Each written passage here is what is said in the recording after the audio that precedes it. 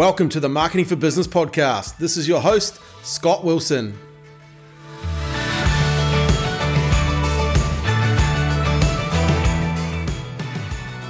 Dave Sewell, welcome to the Marketing for Business podcast.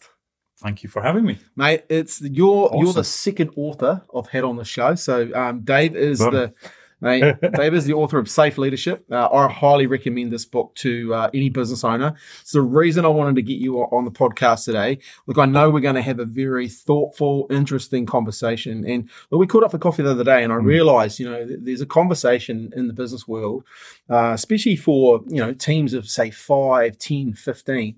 We really need to be having these conversations. So thank you for coming on today, and it's going to be fun. Looking forward to it. Firstly, though, I need to discuss March 2002, you take over the Bunny Lodge. That's over 20 years ago. Did you leave that? Bunny Lodge, kennel and cattery. I'd love to know what your thinking was there and the business journey. We didn't. Yeah. No, it was back in the day, yeah. So we did it was a lifestyle choice, to be fair. Yeah. The partner I had at the time had kids. So we're looking for a business that we can get stuck into, bit of land.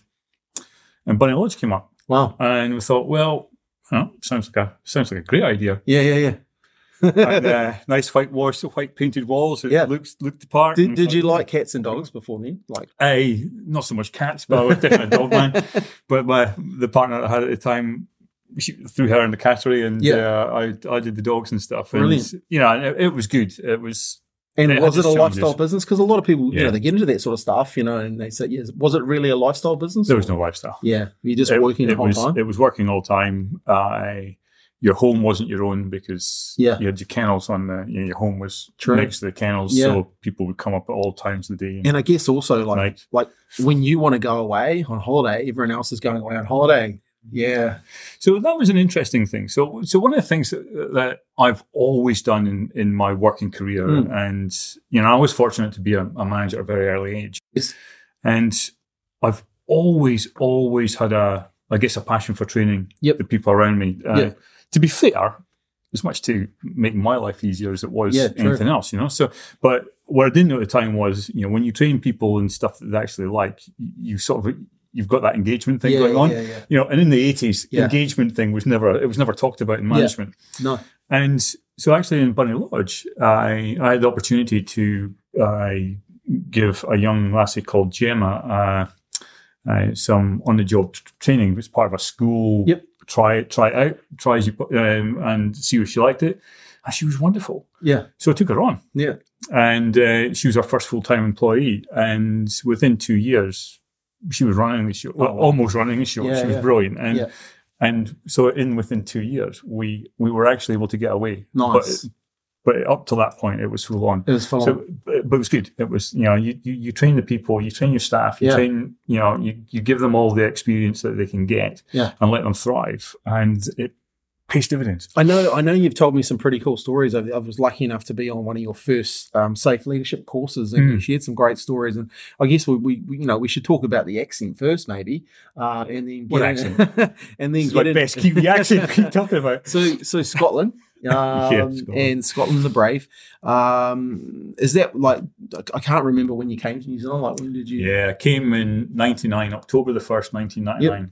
Came in to see the sun. Be one of the first in the world to see the sunrise in the millennia. Oh, wow. Yeah. And of course, it was cloudy. So we never saw the sunrise. Well, we were up at 5 o'clock in the morning. Classic. We did camping ground, but never saw it. Yeah, so 99 came across. And I remember you telling me early on you had some people are either warnings in your life or beacons of hope, and you had a couple of managers that I think were really interesting. Was that what lit your passion for becoming involved in management and training and that sort of stuff? You were working in, was it a sports store? Yeah, it was. So it was the equivalent of Rebel Sports in New Zealand. Yep. It was a company called Olympus Sports, which then ultimately changed to JGB Sports. Okay. There was a guy called Andy Croney, and he was he was the manager that hired me when I was 17. Yep.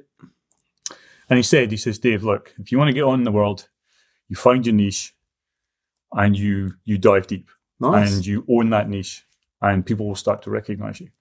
And at the time, I thought, oh yeah, okay, fair enough. And I quite liked when you're in sports retail and you're driving the hell, you're into racket footwear technology and stuff. But Willie Bruce, the guy who hired before me, he was all over that. Yeah.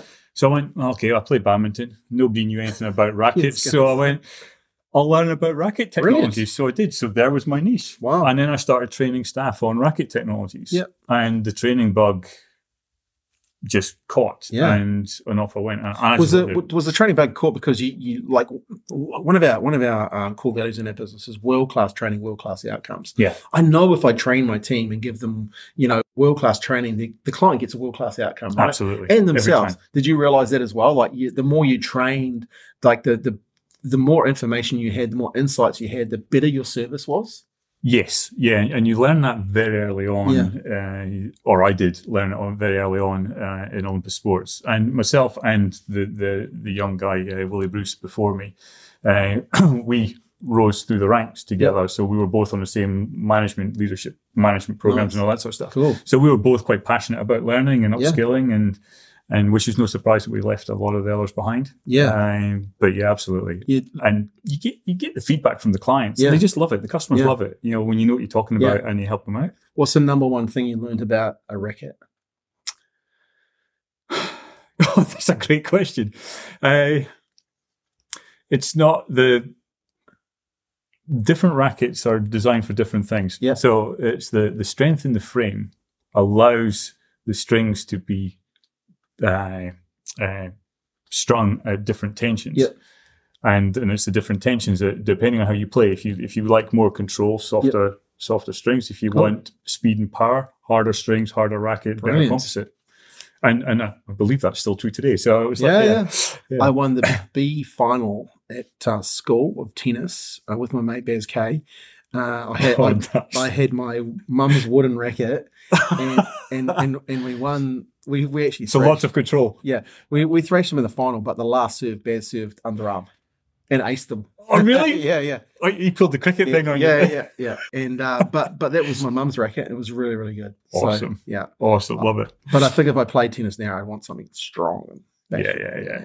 So okay, because I remember you telling me like you had a couple of real characters that trained, like they were real characters in how they trained, and I guess when you had some real mentors early on, though, didn't you? I did. Yeah. So Andy Croney was my first one, but he left very quickly. He got promoted very quickly, and then in the book I referred to a Mr. D. Yeah. And Mr. D, literally that's what we used to call him. He hated being. Back in the 80s, management had to be referred to as Mr. Yeah. So, I mean, when I went from 19 years old, when I got my first management position, I had to become a Mr. Sewell, not a Dave. It was like two different people. Yeah. So this was Mr. D. His surname was Donaldson, and he says, "No, just Mr. D's fine." So but he was wonderful. Nice. He taught me so much around customer service, around how to interact with other people, how to influence other people. Yeah. Not manipulate, influence, nice. How to treat them well so that they will look after you in the future, but you look after them first. And this was about relationships with... Yeah, it was, how it old was were you wonderful. He would have been... I was 18 when he came in, so 18, 19... It was in my... That's when I got into good to get that sort of advice that early in your career, right? Just brilliant. And later on, when the protagonist in my early life, Mr. G, came along, and almost wrecked me. It was Mr. D that picked me up and gave me the second chance, and then I flourished and took off from there. But how good to have those sort of wonderful people in your life that early. Like how absolutely. To like because I remember when I was 18. You probably didn't listen to too many people, but having someone who was influential in teaching you, and I probably got this from my grandmother. Treat people how you'd want to be treated. Yeah, and I always remember her saying that, and it sounds like this gentleman, Mr. Donaldson, Mr. D, was teaching you those sort of same things. It was. And for me, who my father left when I was 13, died when I was 15. Through my teenage years, there wasn't a male role model to be fair in my life. Yeah, and Mr. D really did. He sort of took me under his wing, in my late teenage years. That's and awesome. Just guided me through, and that, because we can get into all sorts of trouble at 17, 18, 19 when we're messing around with drinks and nightclub and that. But he kept me on the straight and narrow. It was, didn't appreciate it at the time, but I have since. Did you like the retail world? Like, was it a world that you kind of liked? Because I remember working at Bon. I actually loved it. Did you? Yeah. When things are really busy and there's just a buzz in the shop. Yeah. And there's lots of people coming in. And I can remember sitting in that first store, full-time sales assistant, and I would have 6 or 7 people all trying on sports shoes, all wanting advice. And I'm just juggling these guys. And it's just fast-paced. And those were the good times. And you had a great team around you and you just did it. Yeah. And when it got into management, it became a little bit different, but those fast-paced times were brilliant. Yeah, I did love it. What do you think management? What did you learn being in management? What were some of the key takeaways once you stepped into that role? Yeah, it's interesting. They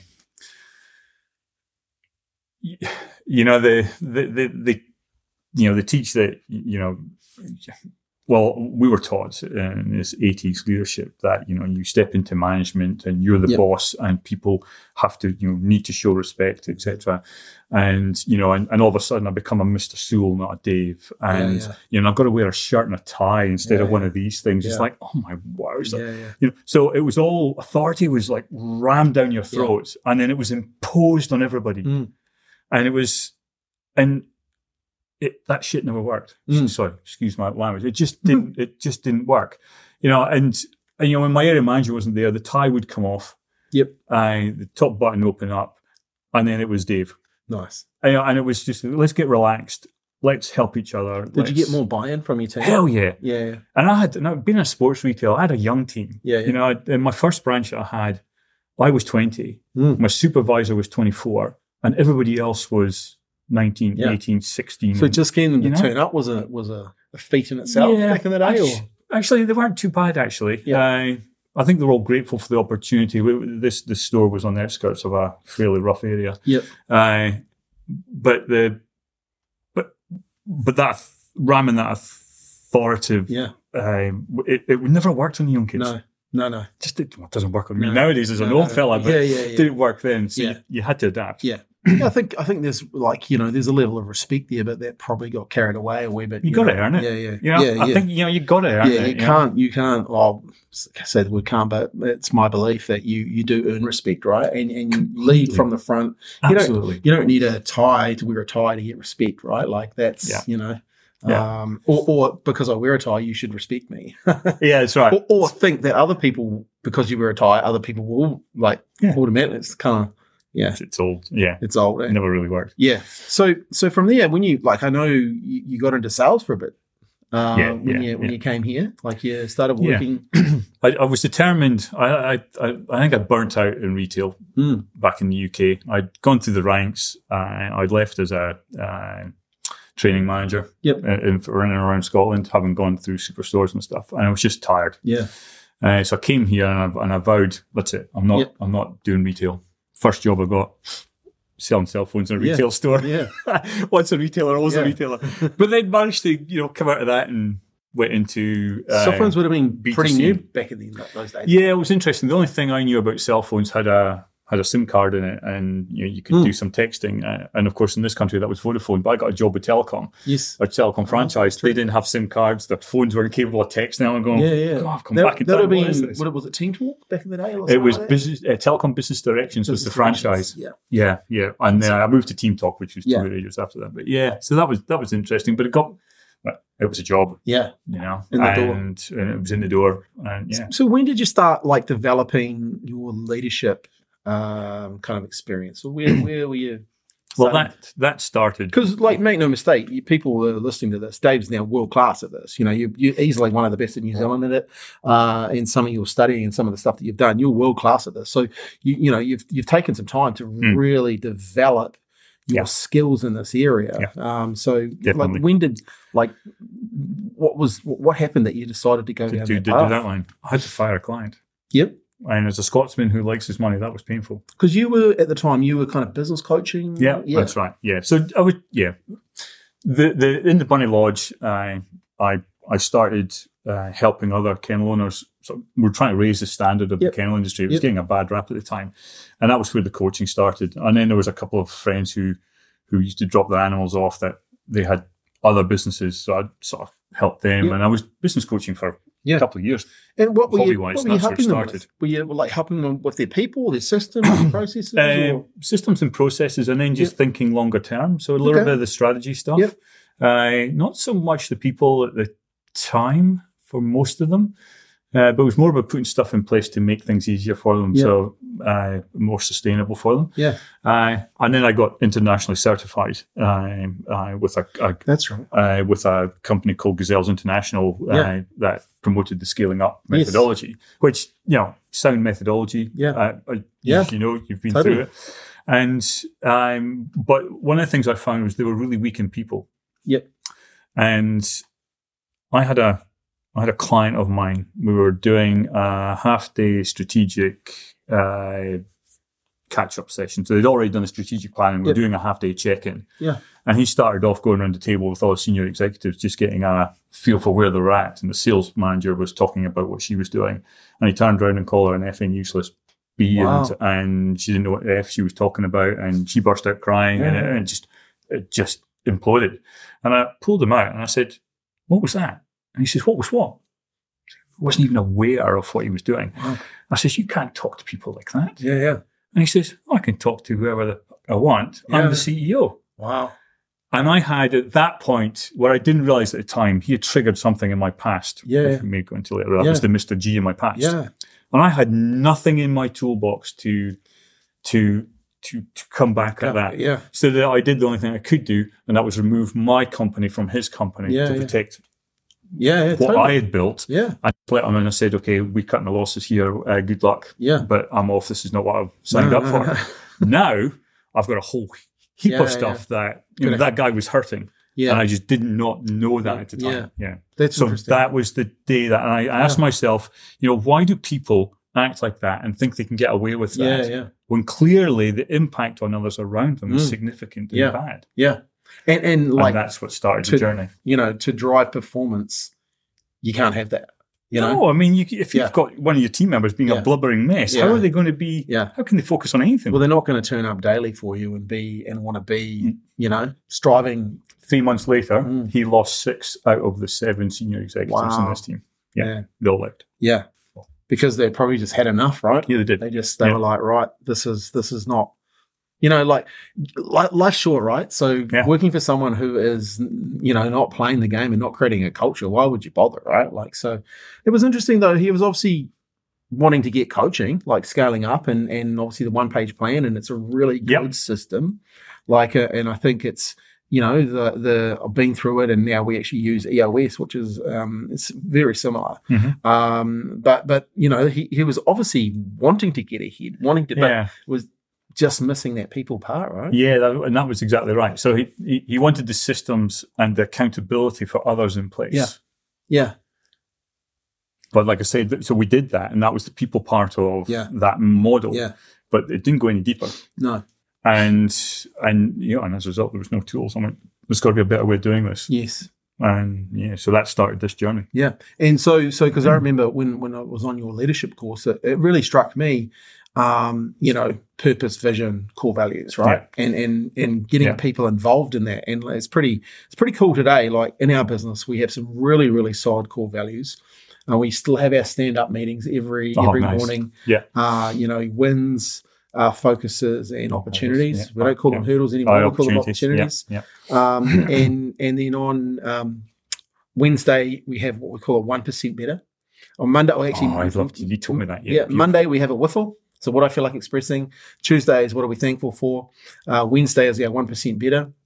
Thursdays is thoughtful. So you have something you're thoughtful. And then Friday is core values in action. Nice. And I always remember you talking, you drilled it into us in this course. Like there's no point having, there's no point having a core value like integrity. You should be integral anyway. Permission to play them. Yes. Yeah. There's a core value around what was it? What was one of them was raw? I just thought that's like, why have that? I'm honest. Honesty. Yeah. Integrity, honesty, trust. Seriously, why have that? So I'd love to talk about core values because we sat down and created some pretty cool core values which now they live in the business, right? And Friday's one of my best days because you hear the core value and you hear the in action, the action that person was taking, or you might mention a staff member about it and how they took that action.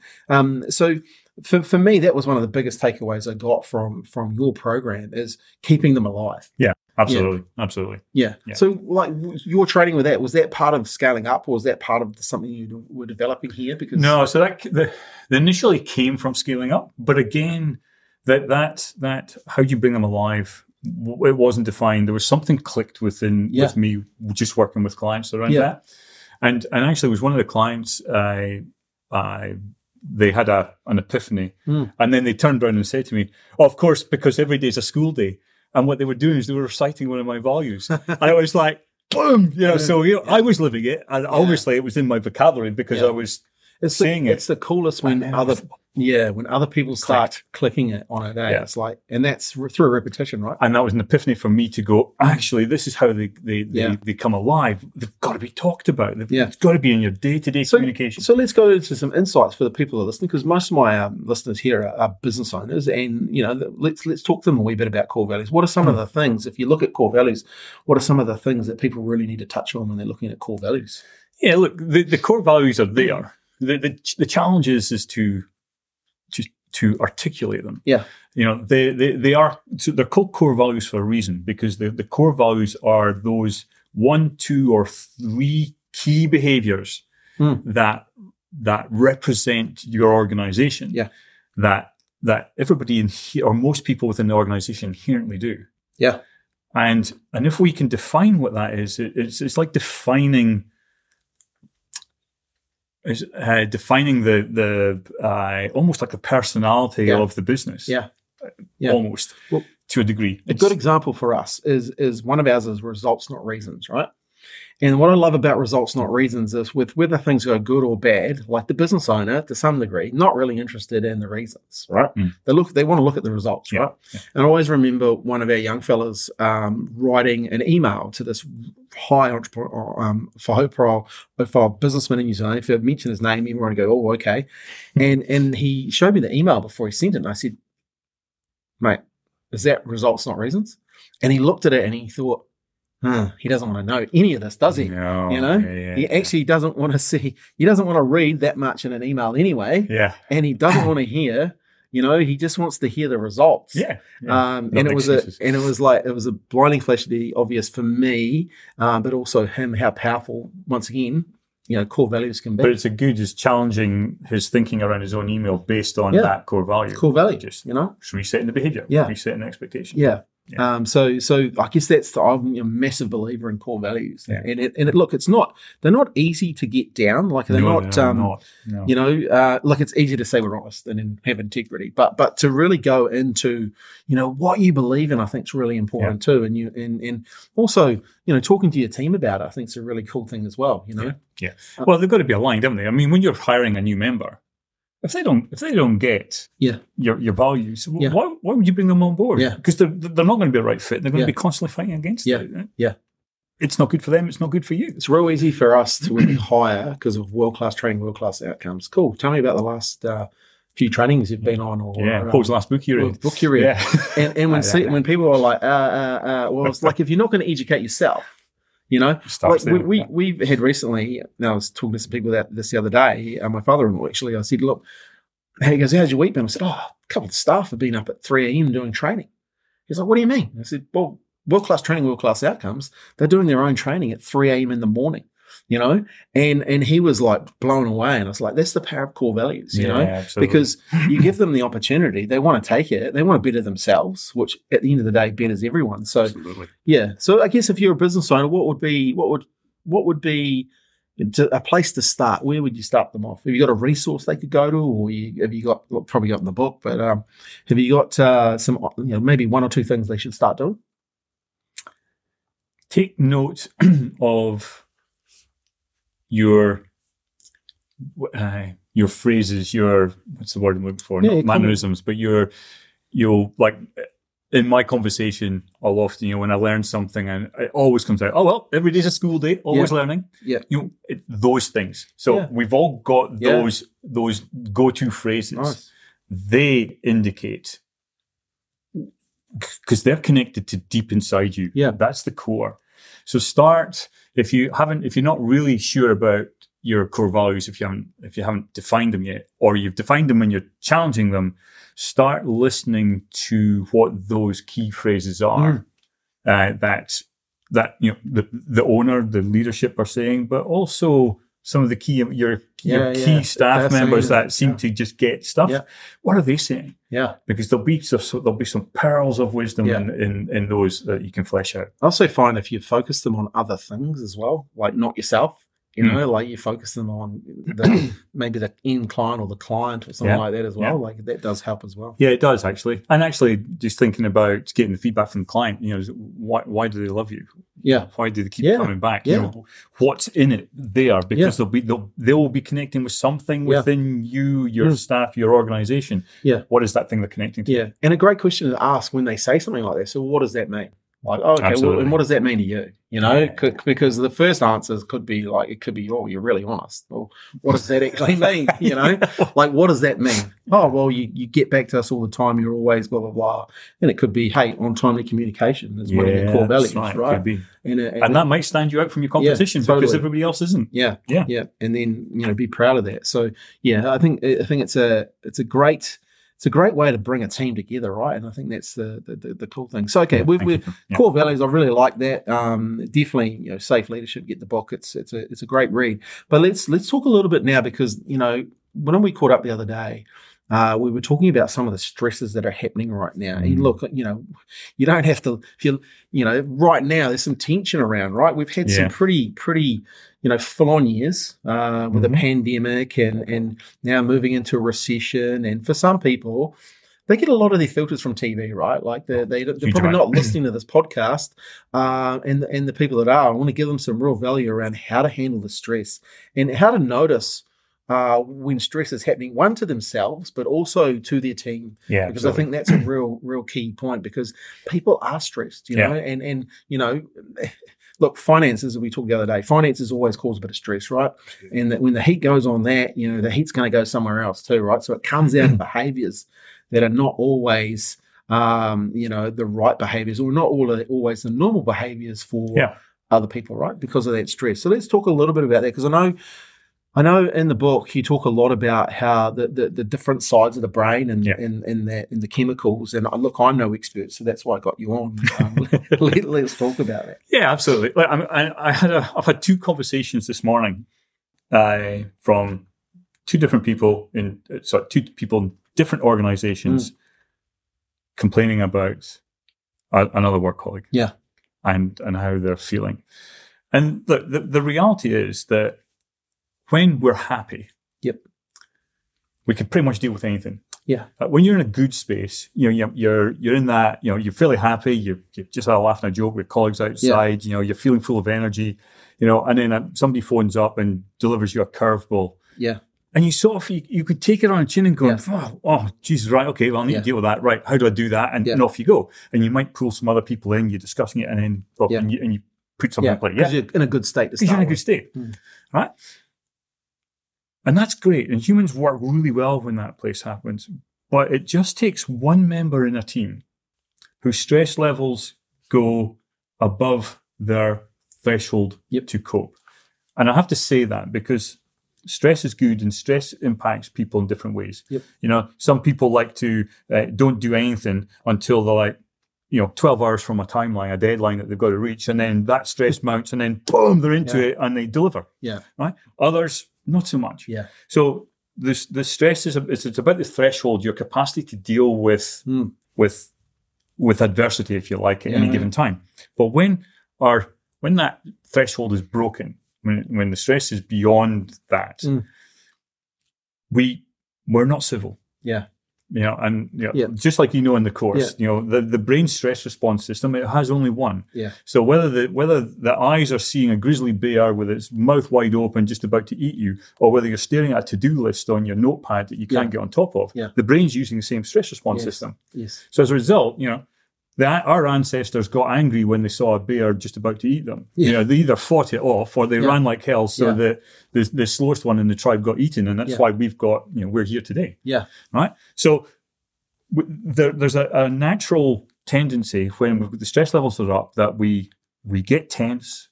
And whether that tension comes out in tight shoulders There's headaches, our voice changes, and we sound more like a machine gun. We get short, sharp statements, and all of that triggers the people around us. We can't help it. No.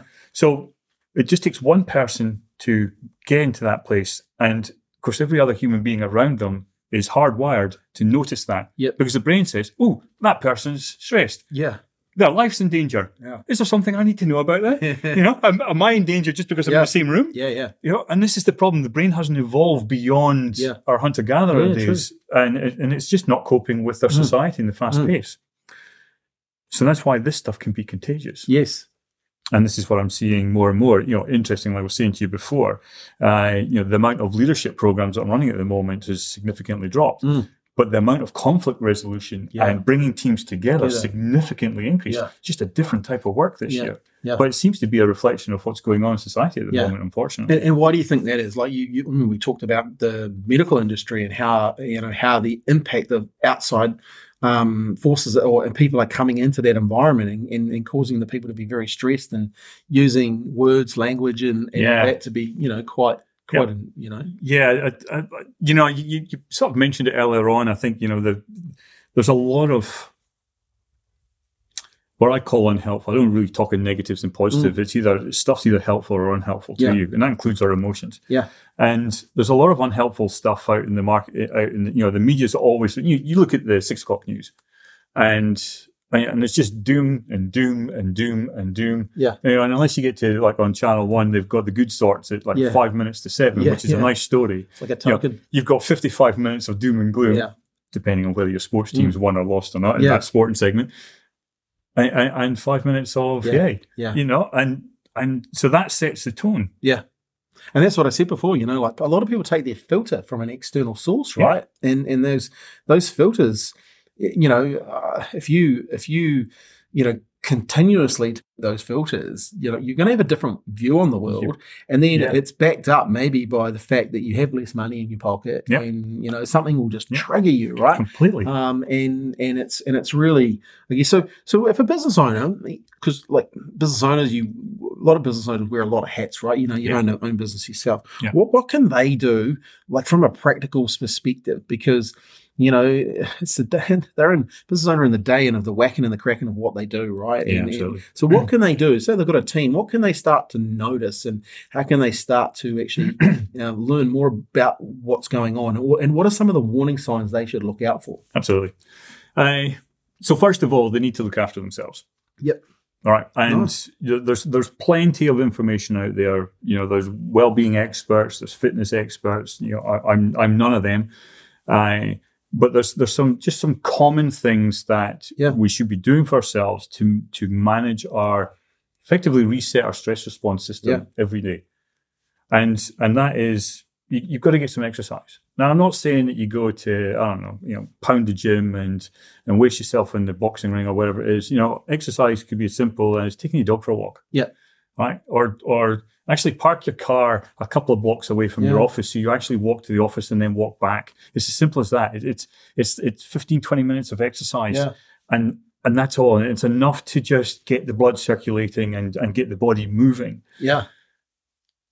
And there's always the diet thing as well. And I'm actually reading some stuff at the moment around actually our diet. Our processed diet isn't helpful for our brain's performance either.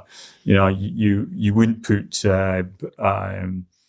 Coca-Cola in your petrol tank and hope that your car would run, but yet we do it ourselves, totally. And somehow we wonder why we're not performing. So there's some real stuff there. Again, not an expert in that, but one of the things that we should all be doing, and there's no reason why any of us can't do this, is get 8 hours sleep a night. 8 hours. I remember you talking minimum 7, but 7 to 8 hours is what really the body needs, and this slightly changes depending on age. The difference between somebody sleeping 6 hours and somebody sleeping 7 hours in a night is a 200% increase in heart attack. Wow. It's no coincidence that in countries that have got daylight savings, right, when the clocks go back and they lose an hour of sleep, it is that day, the following day, is the highest rate of heart attack victims that come into A&E. Wow. And in the opposite, when the clocks go back and you gain an hour. Wow. So it's quite significant. And listen, and the stress response system needs that time to reset. Yes. But if you've got the 7 hours and you're getting good night's sleep, you wake up and your body is completely reset. Yeah. Which means you're not waking in the morning, anxious, you're still in fight or flight mode, and starting the day that way. Yeah, nice. So if you want to, as a leader, you want to be your best self at work, then don't come into work triggered in the morning. Yeah. Because everybody around you is going to go, oh, Christ, boss is in that thing. Yeah. And they're going to know. They might not know what's going on, but they're going to know that you're not in a great space. And we've all worked for that boss, right? Hell yeah. We've probably beaten that boss as well, to be fair, but hell yeah. Yeah. You know? Yeah. So, and that's what you can do from a self perspective. Yep. It's not hard. And I think it's really important. Like, like you sort of saying here, put your own life jacket on first, right? Like, to look after yourself. Yeah. Shout out to, by the way, there's a few people that go for walks and listen to the podcast. So shout out to you guys. I really appreciate and the comments that you've made about that. I'm glad, we're helping you exercise. But I really, I'm a big believer. I'm a big believer also in especially in business, is getting everything out on paper. I write a lot in this remarks, and I see you've got one as well. Yeah. It's like writing a lot of stuff out allows me to get that out of my brain, so it allows me to sleep a lot better. Because I used to go through periods where you wouldn't sleep because you had too much going on in completely. your head. Never stops. So getting it out first, and then giving your brain. I give my brain sometimes when I really know I need to get sleep to go to sleep. It's okay to sleep until 6.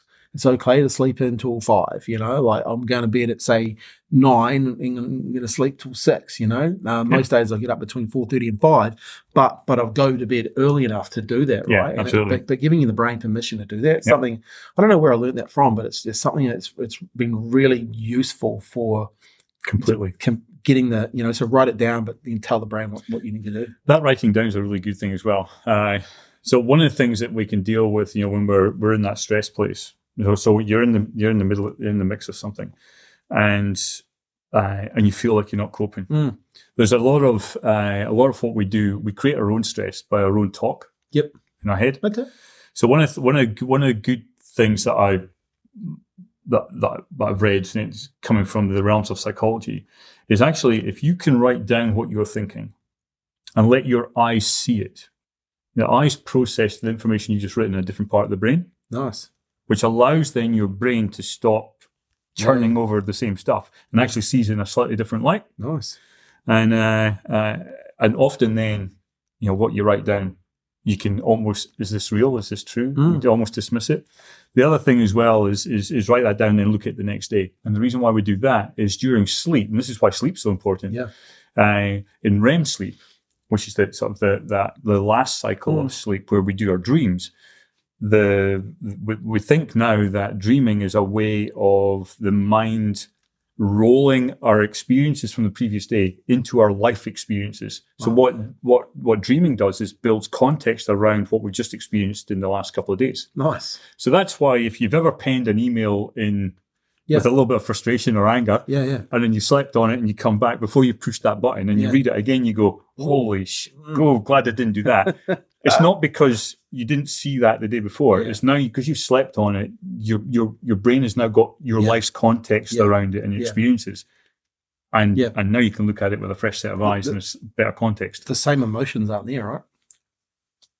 Yeah, because you're processed. Yeah. Yeah. So there's lots of little tips like that. Yeah. So nice. Very good to write down and then look at what you're writing and then ask yourself, is this really true? Yeah. Okay. So you've looked after yourself. You've written some stuff down. Yeah. You've had a great old sleep. Yeah. What do you start doing with your team? How do you start noticing? You start noticing a few things. So the most obvious one is either people going really quiet. Yep. So they start withdrawing. Yeah. Nice. That tells me that they're in a stress state. Yep. It's one of the first signs that you can see. Of course, the other, which is like your fight or flight. That's like someone taking flight. Yeah. They're sort of withdrawing. The other one, of course, is the verbal outbursts. Yep. That's the fight. Yep. What's going on there? Yeah. So one of the things that I'd say with leaders is don't get caught up on the behavior. Yep. Start asking why. Yeah. Why are they behaving that way? Yeah, nice. Why is that? And think of it in terms of helpful and unhelpful. Yeah. Is that person's behavior helpful to themselves, Yep. helpful to the team, helpful to me? Yeah. And if the answer is to no to any of that, as a leader, you have an obligation to figure out why they're not being helpful. Because when someone is unhelpful towards the team, nobody lies in, and you'll have heard this in the leadership room, nobody lies in bed in the morning and says, right, got to go to work today.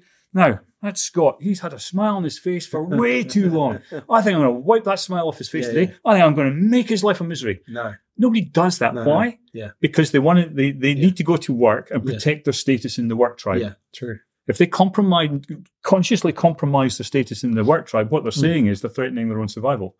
Yeah. The vast majority of us human beings will not do that. No. So that means if someone is behaving unhelpfully, it's because it's an outcome of a stressor that's going on or stressors that's going on around them that's causing them that. Yeah. It usually comes from a defensive place. Yeah.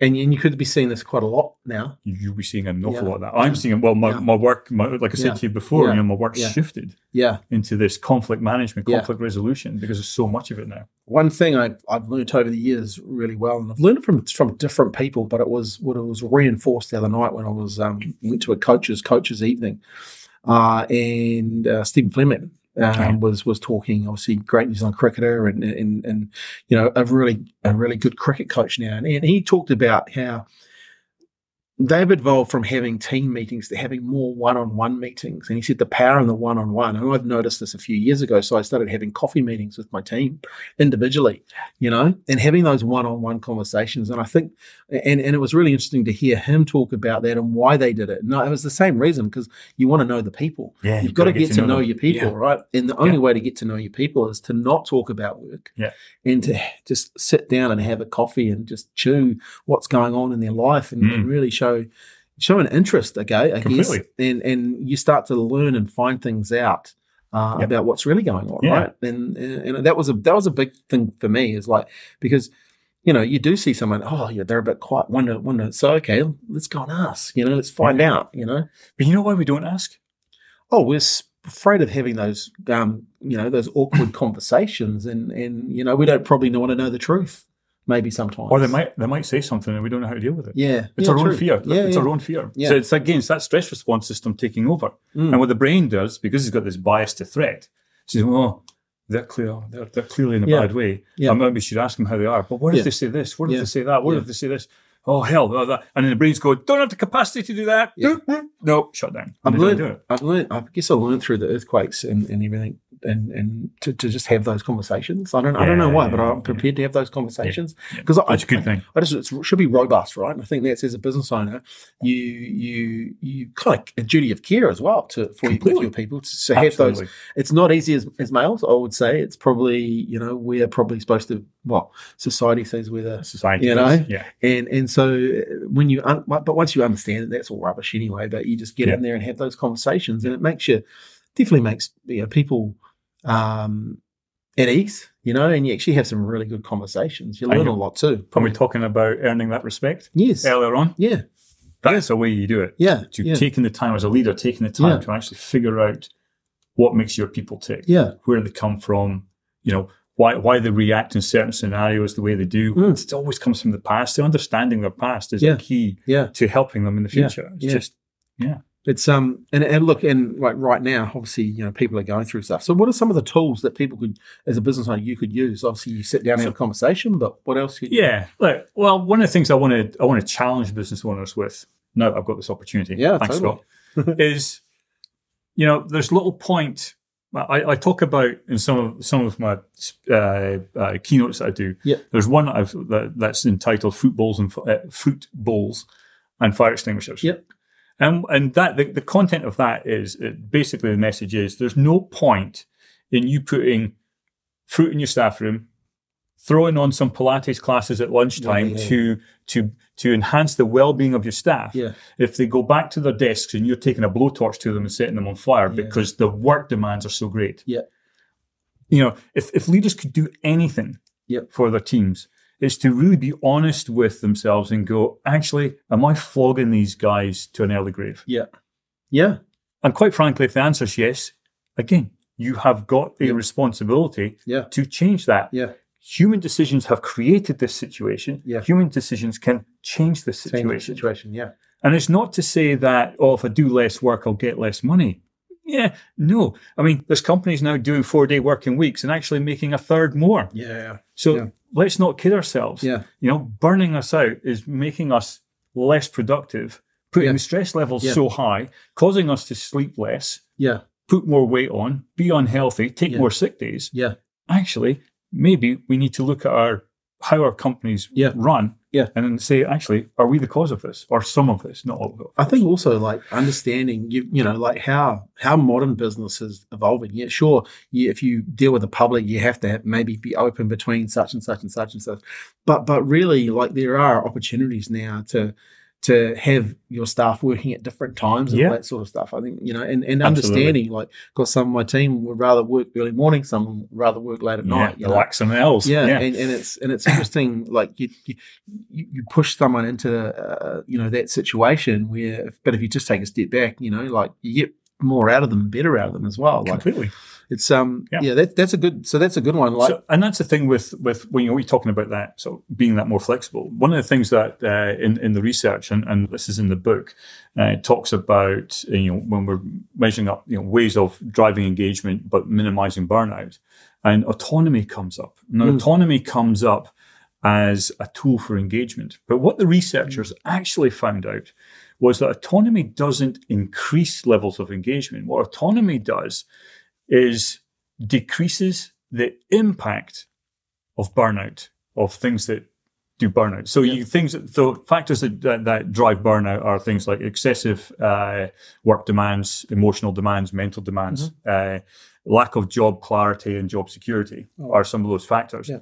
But if someone has got autonomy to actually make their own decisions within their role, and this is not your get out of jail free cards, by the way, leaders, but it makes it easier for them to cope when they've got so much work coming at them, so much admin demands coming at them, or mentally they're being taxed so much. With a bit of autonomy, they get to pick and choose how they tackle their days, and that can make the difference between just completely frying and actually, surviving and getting through. And especially if that's a seasonal thing, that's fine. It's it might all be you need. Yeah. But that doesn't.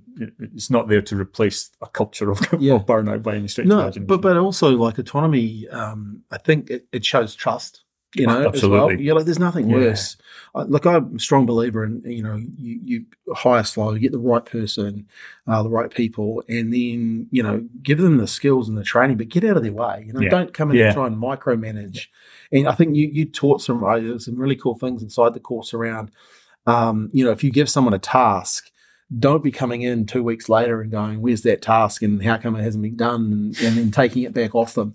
And I'll put my hands up there because I was guilty at the time of doing that, and it was like, wow, I was like, oh, okay, cool. And that for me was a really, really, it was like, oh, that's why, and look, we have in our business now, you can work from home 10 days a month, right?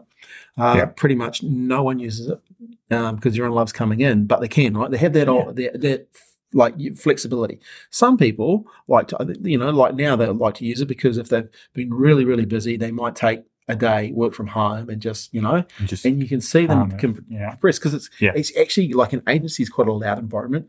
It's not for everyone too, and like different roles inside the business, you've got different people, personalities. So absolutely. It's really interesting. And you can definitely tell.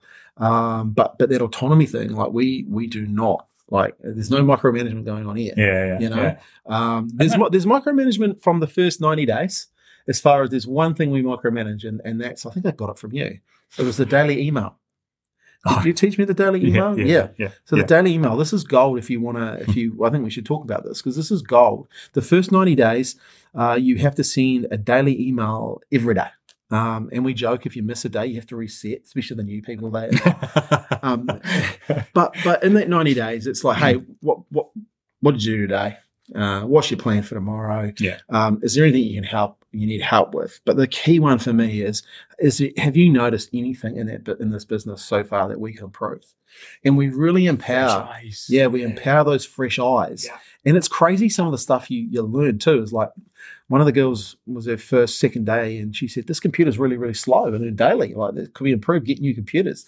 And it wasn't until we went to the computer and realized the guy before had dumped all the audio and video on this one Mac, and it was going really? It was just grinding. It was just grinding away. And we just removed all that to another hard drive, and boom, the computer was. But people, if they didn't know that, they'd just be working in their daily every day, and wouldn't bring it up. And if they didn't have the opportunity to, the platform to say that. Yeah. So, but you made a point, fresh eyes. And I think that was the coolest thing. You get fresh eyes in those 90 days. And look, you've got it's a great way of, and that's not micromanaging. What that is the daily check-in, really, because you've got a new member coming on board. Yeah. So you think about it. We're not designed to be thrown into a new tribe and expected to get on. Yeah. Why? Because we've got to develop trust. How do we develop trust? Well, we've got to learn to know each other. We've got to learn their backstories. And the easiest way to develop trust is helpful acts. Yeah. Lots of helpful acts. So they've got to help the team members, and the team members have got to help the new person. But that takes time, and it's got to be reciprocal. So there's lots of stuff that happens in those early days where that check-in is so important. Yeah. Because we want to be setting them up for success, don't we? Totally. And they are trying to find their way in this role. Yes, you've brought in an expert in that role. Yeah. But they've got to learn how that role is done in your organization. Yeah. So it just makes sense and doesn't leave any ambiguity around, are they going to succeed, are they not? No. And I love the simplicity of it too. Like, I remember when I started using it, and just some of the feedback starts coming. And it's really engaging. And I've talked to a lot of people about it and helped them implement it in their business now. And it's been really cool to hear, oh man, that was so awesome. Some of the feedback they're getting, so real simple thing that you can do in your business. Another thing that you taught me, and I really wanted to share this because I think it's a good thing for. You talked about training people, right? And how to get the best by training people. And you taught me something which I thought was really, really cool. It was you do it, okay? Oh, yeah. And then you do it with them. Mm-hmm. Then they do it. Yep. And then they do it. They do it with you. Yep. With you. That's right. And then they do it. And then they do it. Yeah. And I always remember, this because I thought, right, this is brilliant. I'm rolling with this, right? Because this is real good stuff to teach. So I remember I did it, then I did it with them, and then I missed out that third bit. You do it with them, Yeah, they do it with you. They do it with you, and I missed that part out. And I was like, get back, and I was like, why hasn't that been done properly? And I was like, I realized I'd missed a section of that. So talk me through that because it's really, really powerful. Yeah, but that's. Yeah, because this is the effective mentorship, isn't it? Yeah. So human beings learn through modeling. Yeah. Children watch their parents from the minute they're born, and they pick up all the mannerisms and how to do this, that, and the next thing. It's no different, and that's how as human beings we learn. Yeah. So it's no different in the workplace. Yeah. So as a leader or someone of authority, trying to pass on your knowledge, the first thing you would have to do is show them. Yeah. This is how we do things here. Yeah. And yes, they will have some experience in this, but this is the digital influence way of doing things here. Yeah. Right. And then you're doing it, you teach them, and then they're sitting with you. Yeah. Seeing it I remember back in the retail days, watching Andy Croney, the very first manager, selling a pair of Reebok high-top aerobic shoes to this woman. Now, the woman wanted the slightly cheaper pair, and he talked her through, and he says, well, how much is aerobics? Anyway, he did the whole thing, and he found out her needs, etc., and he was, well, actually, you need this for this, that, and the next thing. And she went, and she spent an extra £10 more, you were talking, this is in the 80s, more on the shoes, and he overcome rejections, and he just said, just stand there. Yeah. I didn't have to do anything. Yeah. I just had to watch. Yeah. And then we did the other thing. So he was doing this back in the 80s before it became a thing. Yeah. And it just works. It's just that modeling thing. But that key there is when they do it with you. Yeah. So you're just there to watch. And if need be, to give confidence if they ask you anything. Yeah. But you're there just to observe, and you're their safety net. Yeah. And that's wonderful because it allows them to stretch their capability in a safe way. Yeah. Oh, like it's such a good way to train people. And then they're off. Yeah. And then that's when they can do it themselves. Yeah. Yeah. And then your goal there is to get them to run that situation. Yeah, that's right. That is your ultimate, is when they are running that situation. When they're teaching, because they'll learn more in that teaching phase. But I just thought it was such a great way to take people through. And really, like if you've got a good way of doing things, get it down, so you actually know it, and then show people how to do it, right? Completely. It was really, really cool. Yeah, absolutely. Hey, Dave, this has been a really fast chat. Like it's nearly an hour and just about gone. So look, I think, when we look at mindset, like where's your, like, what do you do on a daily basis to keep your mindset? Because you're dealing with a lot of different stresses, etc. And I love talking about mindset, and I love talking to different people about it. So what do you do? Yeah. So for me, I practice a little bit of mindfulness. And what I mean by that is I take what I call the micro moments in a day. Yep. And so, for instance, I had a 9:00 Teams meeting with someone who I was talking about a scenario with them, or trying to find out how they felt about a particular scenario that happened where they got thrown under the bus. Apparently, the person didn't think they got thrown under the bus, but they were fine with that. But then they went away and hit me with something else from their immediate team leader. And then we had a 40-minute conversation about what the real problem in this person's life was. We call it the orbit around here. yeah. I like that. So so you take all that on board because you're listening. And you can't. Yeah, when you do a role like this, you can't not empathize. No. So there is an emotional exchange, energy exchange, whatever you want to call it, between myself and the client. So they hang up the call. It's 10:15 to 10, and so it's close enough to tea break time. So what do? So I unwind. I let the brain still processing what's been heard, and I go and make myself a coffee. And I actually make the coffee. I tap the grinds and put it in and do all that stuff. But then what I do is I walk out into the garden. And today, finally, the sun's shining after how long? Yeah. Week. And I just sit there in the garden and have my coffee. And I'm a bird watcher anyway. So then my eyes go to, what's that flying like that? I can hear this, I can do that. But what all of that does is takes the mind away from what I've just experienced. Which sometimes, like I said, those they can be quite emotional conversations. And it allows my stress response system to reset. Yes. And those micro moments in a day, I recommend everybody do them, not just leaders, but everybody do them. And whether that's just, like I say, just getting a bit of fresh air. Yeah. You got your morning tea, 10 minutes, 15 minutes, whatever it is, get outside. Yeah. Especially if you're working on a computer. But if you're working in a factory, get away from the factory floor, get outside. But do something, distract your mind from what it is that you're doing. Yeah. Now, whether that's making a coffee or reading a book or those micro moments. Yeah. And that's what I do to keep myself, I know. There's other stuff, the fitness side of things. You play squash a couple of times a week and get thrashed on a squash court, for an hour. And I'm not thinking about my wife, my kids, and my work when I'm running around the squash court, And it's that brain reset. You need that, right? You do need that, absolutely. And that's the sort of stuff that I do to keep myself from I guess, sliding, from a mindset perspective down. Because, like I said, dealing with a lot of issues, people's issues, it's quite easy to. You've got to protect yourself from those. As someone who's involved in leadership and safe leadership and in psychology and all that sort of stuff, how do you get on with your kids? Like, are you like the dad that teaches them all the leadership stuff? Like, no, I keep that. No, we don't talk too much about that. I mean, at the moment, so me and my eldest, he's 13. There's been too much gadget time. Of late over the holidays and stuff like that. So, and strike days and all that stuff that's going on. So I've said, look, okay, we've put some rules around gadgets. You can't remove them because gadgets are a thing.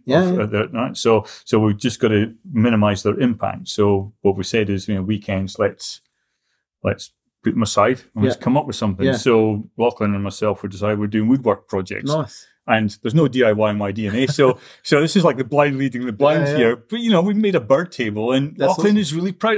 Fair, I'm really proud of it as well. Yeah. But it's just those little things. And it's something that we're doing together. That's cool. I don't know if there's much I'll show you, you do it with me, then I'll do it with you. There's not so much of that because we're sort of bumbling along together. But the experience is great. We do the same in our family. Like because devices are there, and I love playing FIFA. Don't get me wrong. Yeah. Well, I'm an Xbox junkie myself, so But we started doing those Lego challenges. So here, Lego book. So we get the Lego. Okay, we're going to make this. And it's really cool. The three of us as the family, Mum's there, Louie's there, and I'm there, and we're making different. Oh, that's cool. And then we, sometimes if someone's coming around, we get them to judge it and stuff like that. And it's really cool because you start to get that creativity going. And that's right. I remember sitting in America at a conference and listening to a retired FBI hostage negotiator. Oh wow! And he got onto the topic of children. I don't know how he got there. I can't remember how he got there, but he did. And one of the things that I took away from that talk was, he says, children do not remember time. They have no idea about time. You can, as a parent, you can work all hours, God send. Yeah. They just won't remember. No. But what they do remember is what your emotional state is like when you get home. Yeah. Wow. So it's all about, you think about your own parents. Yeah. And think about your interactions with the parents that you can remember. Yeah. Were they happy? Were they sad? Were they full of aggro? Were they not? Yeah. There's nothing about time in your memory. No. To be fair. And so what you're doing with the Lego, and what I'm doing with Locking with the woodwork, and and we're Xbox. We're an Xbox family as well, so we'll often sit there and do Minecraft, or I'll build something on Minecraft with that's tricks and pits and burnt, and they have to work all that stuff out. But it's all good because it's happy times, and this is what they'll remember. It's like going to camping, it's right, the family camping trips and all that. But the key is to try and do it consistent. What the hostage negotiator said was, when it comes to children, if you want to be a good parent and remember fondly, you play with your child every day for 15 minutes their way. Wow. Their rules. Yeah, it's 15 minutes a day. Yeah. And that's stuck with me forever. 15 minutes a day doing things that, and honestly, some of the rules that the kids come up with, horrific. They're just terrible. They're just they're soul destroying, but it's 15 minutes. Yeah. Which ultimately, by the way, when you practice that, it's never 15 minutes. It's half an hour, it's an hour, but that's okay, I love playing football in the backyard with Louie, and he has so many different rules. But it's great fun, I just said him because we're both competitive, so you just gotta watch yourself as a parent too, right? Yes, we're doing that with the squash at the moment. Hey, Dave, this is interesting because, I find we're at a period of time in the world, like recession here in New Zealand, and tough economic times. Look, I'm a massive believer in you create your own economy, and I know the people that are listening to this are the same sort of people. I want you to give us 5 things though, like if you were, you working on this today and you were looking to help a business owner through, some of the things that they're dealing with. What are 5 things you recommend that they do now to get themselves, I guess, bulletproof for this, these times? And look, these times don't last that long. No, they don't actually. And tough times, tough people last, right? And resilient people. I think I know what number 1 is, and I'm going to start you off. Look after yourself first. Yep. Is that it? That was exactly what I was going to do. Yeah. Well, you're no use. Yeah. You're absolutely no use if you're sitting there. When the earthquakes hit, deviating slightly, my business, being the consultancy business, just disappeared overnight. Yeah. And I liken it to me sort of squirreling away to the back of my cave, black as you like, no light getting in, and then hiding there for a couple of weeks, not knowing what to do. Yeah. Literally rocking in the corner. Yeah. Right. How am I any good doing that? I'm not generating an income when I'm doing that. I'm not helpful to my wife when I'm doing that. I'm certainly not helpful to Lachlan. He was just born when that happened. But at the same time, this stuff happens. Yeah. And mentally, sometimes it overloads us, and this is that retreating thing. Yeah. Right. So you don't want to be that person, and wait for someone to brave enough to walk into your cave to ease you out of that stuff. And that's the conversations. So look after yourself. You absolutely have to do that. Yeah. Your company will not function if you don't function. So the next one from that is again, it's pretty obvious, and it sounds cliche, and it's everybody says it to the cows come home, but it's true. Look after your people. Right. It should be your primary focus. It's if you look after your team will look after your clients. Yeah. And if they're looking after your clients, they're also looking after, by default, your bottom line. Yeah. Yeah. It's not rocket science. It isn't rocket science, but it can be difficult depending on your own mindset. Yeah. It can be difficult depending on where their mindset is, especially in recession. Nothing worse than one of your colleagues coming in and their other half has just lost their job and now their income's halved or a third and now they're under stress. Yeah, totally. But so how do you bring them out of that? Yes. And this is where you have the communication. Like this is your safe space. Yeah. You've got. We are going to support your family just whilst your other half is resetting. Yes. So we can't compromise that. So it's really key because that's they just want someone to actually listen and care, right? Yeah, and a lot of times no one is listening and caring. So you can be the voice of or the not the voice, but the person with the ears that's just listening. And you know what? Hey, I always say this. My grandmother said, a problem shared is a problem halved, right? And yeah, people can just if you can be the one that just listens and brings those people in and be that kind of safety net for them, you'll get a lot out of it in the future as well. And that goes on to the third one, which is communication. Yeah. So there's nothing worse that when there's a little bit of doubt in the marketplace. Yeah. In this case, we're sort of in a recession. Yeah. But equally, North Island and New Zealand just got smashed by multiple weather events. Yes. And when they're in utter chaos. Yeah. So it doesn't matter what it is. When there's that sort of doubt, communication is absolutely key because people want to know that they're safe. Yeah. Or they just want to know the lay of the land. It's worse not knowing anything than knowing something that might not be ideal. Yeah, yeah. Why? Because the brain will catastrophize. It's got a bias towards threat. Yeah. All right. So it will make up its own. If you're not going to feed your team members the story of the lay of the land, the team members will make up their own lay of the land. And I'll tell you, it will always be worse than the reality. Yeah. Yeah. Because that's how humans protect themselves. Yeah, totally. And that is something I learned from the earthquakes. Hugely so. If you didn't communicate during the earthquakes, and you saw some of the government departments not communicating, so people started getting upset because no one was giving them clarity on what was really going on, And I always remember, what if they just were really clear in their communication and upfront in their communication? Yeah. Sure, I know they couldn't tell us everything, but they could have let people in on the story a bit more because you're right, people started making their own stories. Yeah. Right. So that was a big takeaway for me.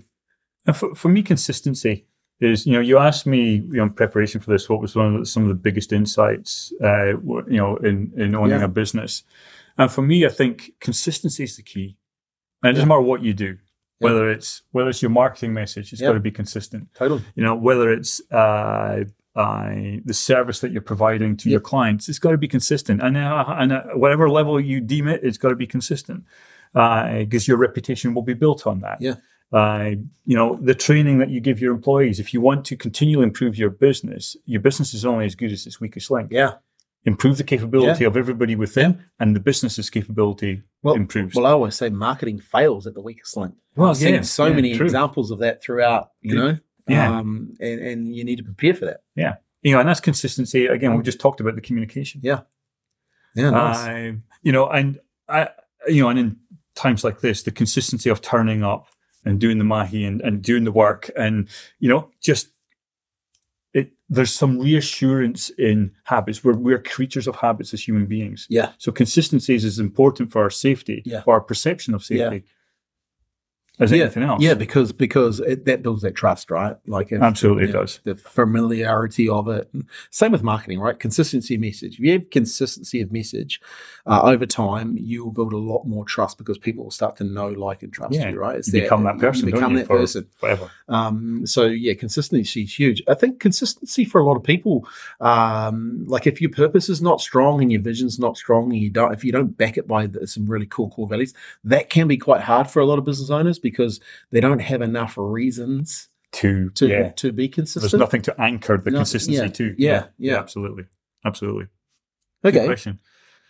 You're looking for one more. Well, look, end of the day, I reckon number one, you look after yourself, look after your people. It's pretty solid, right? I think communicate and be consistent. If I was going to add another fifth in there, is get around good people. Get around other people. And I say this a lot. Yeah, surround yourself. Surround yourself with people that have been through this sort of stuff. Yeah. And I really believe in that. You don't have to get through. And I remember this from the earthquakes.